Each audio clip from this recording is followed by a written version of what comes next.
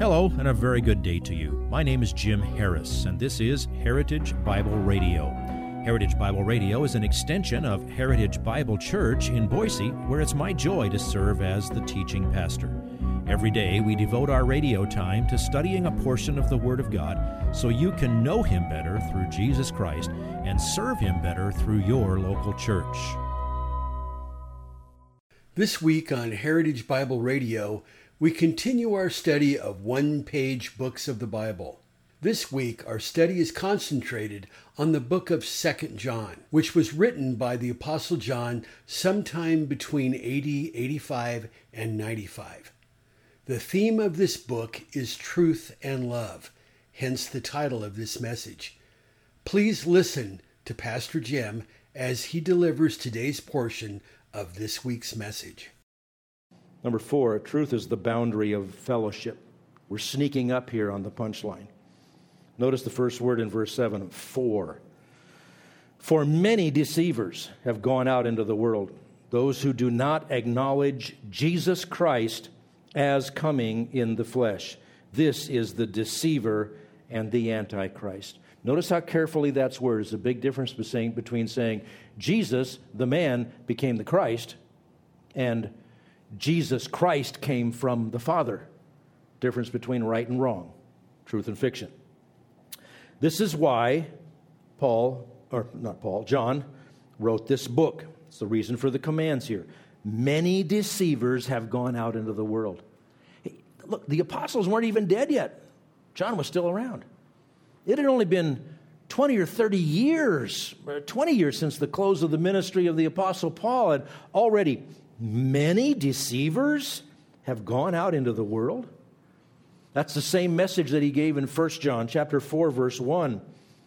He calls these false prophets deceivers because they deal in deception. Their spiritual destruction of Christians is one of their goals. The other one is preventing people from becoming Christians. And he gives us this description: those who do not acknowledge Jesus Christ as coming in the flesh. There's nothing more crucial for you to understand if you're going to be able to avoid deception when it comes to who Jesus is. He is fully God. That's his deity. He is fully man. That is his humanity. He is totally both of those all the time simultaneously. He does not have an invisible switch that he can flick. I'm going to do something in my humanity now, and then a little later today I'm going to flick over to the deity side. I think I'll heal a few people. No, he is Jesus Christ, the God-man. Neither one of those aspects of his being overshadow or negate the other. He existed for all eternity. He took on human flesh by being born of the Virgin Mary. He always was the Messiah. The word Christ is the Greek word for the Hebrew word Mashiach, Messiah. He died for your sins. He was buried. He rose again on the third day. He ascended to the Father, and he will return again to set up his kingdom on earth. That's about as short as you can make the description of who Jesus is. And there are many deceivers out there. You might encounter them today. There's a whole group that says that Jesus is actually the Archangel Michael. There are people who say that he is a son of God. You know, he achieved a really high status, but he's not God the Son. Very big difference. There are those who say he was born of a man and he became the Messiah at his baptism when that Christ Spirit descended upon him. That was the teaching of Gnosticism that has been adopted by a lot of New Age kinds of people. You can have that Christ Spirit come upon you as well. There's a group that says he was a spirit child of the God named Elohim and one of his many wives. There are those that say he was a great teacher and a great example who therefore came to be called Son of God. There are people who say he was a man who achieved godhood by virtue of his works. There's a wrinkle of that these days among most of the prosperity gospel preachers and some others in the charismatic movement that say that we are little gods. Got to find the little God in you and sort of water it and fertilize it so it'll grow up and take over. And you can do the same things that God did. You can speak things into existence. Not true. People say there's a similar spirit in you that can be discovered and developed. I mean, we're all sons of God, right? Or there are those that say he was a great man who taught and did wonderful things, and then his followers who liked what he said embellished the truth into myths and legends that we have in the Bible so that no one really knows the historical Jesus. You ever see those two words together, historical Jesus? Just slam the book or turn off the TV, go away. It's people who are presuming that what we have in Scripture, which documents who Jesus is better than any other person in antiquity, we know that isn't true, but here's what we think people made up, and here's what the historical Jesus might be. Look at, no one who believes or teaches any of those things about Jesus Christ is a Christian. It doesn't matter what they say. They may have the word Christ on their church buildings. They may have the word Christian all over them.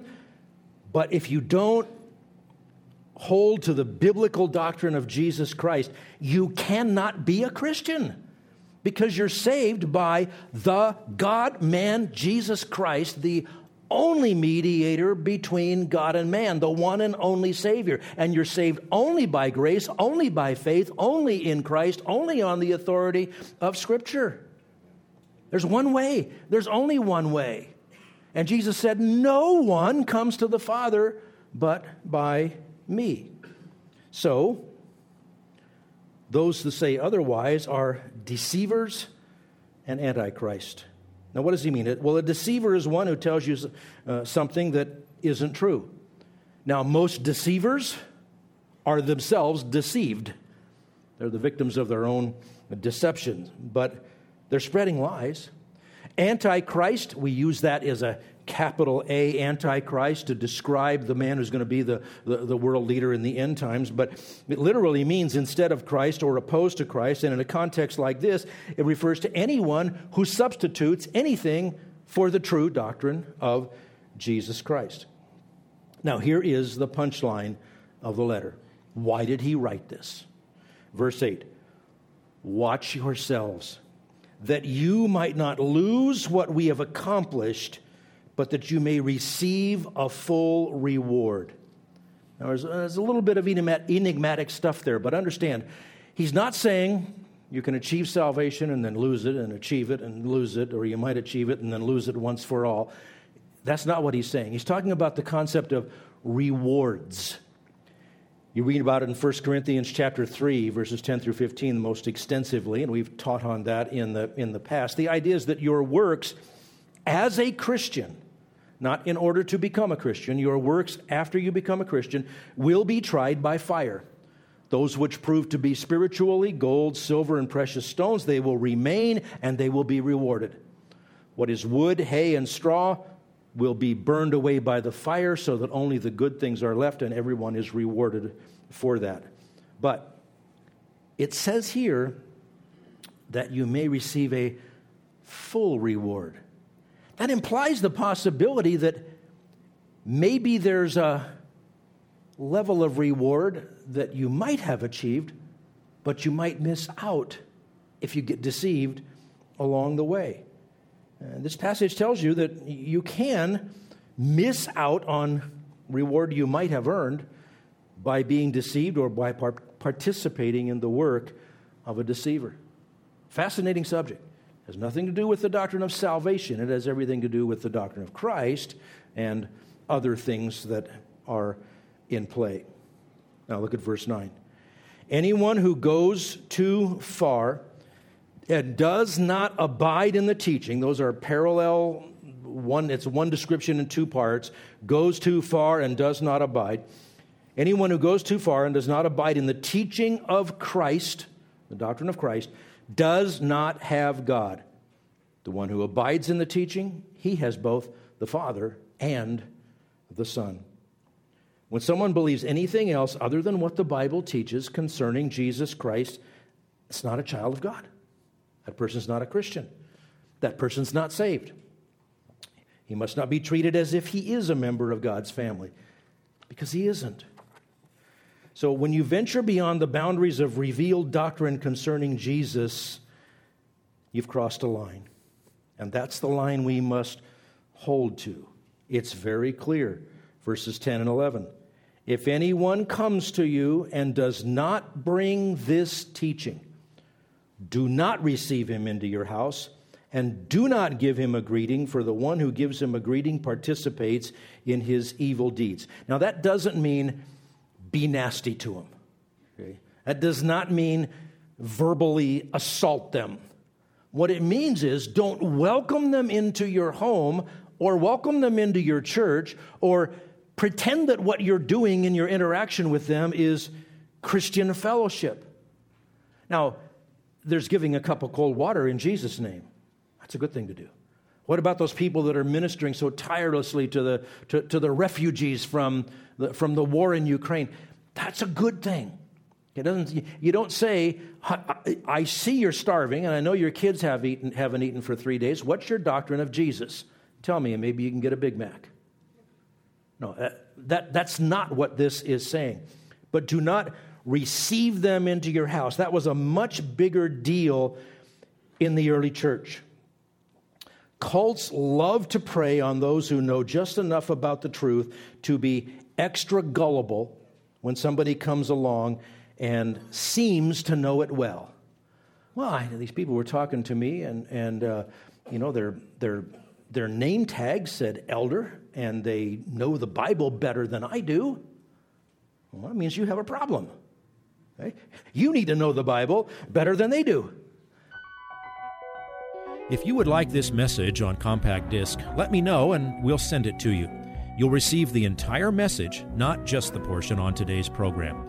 You can order by phone at 353-4036 or by writing to us at 7071 West Emerald, Boise, Idaho, 83704, or on the internet at hbc-boise.org. Heritage Bible Radio needs your prayers and your financial support. Once again, you can reach us online at hbc-boise.org or by telephone at 353-4036 or by writing to us at 7071 West Emerald, Boise, Idaho, 83704. And if you need a church home here in the Treasure Valley, I hope you'll visit us any Sunday at 7071 West Emerald. For Heritage Bible Radio, I'm Jim Harris. See you next time. Bye-bye.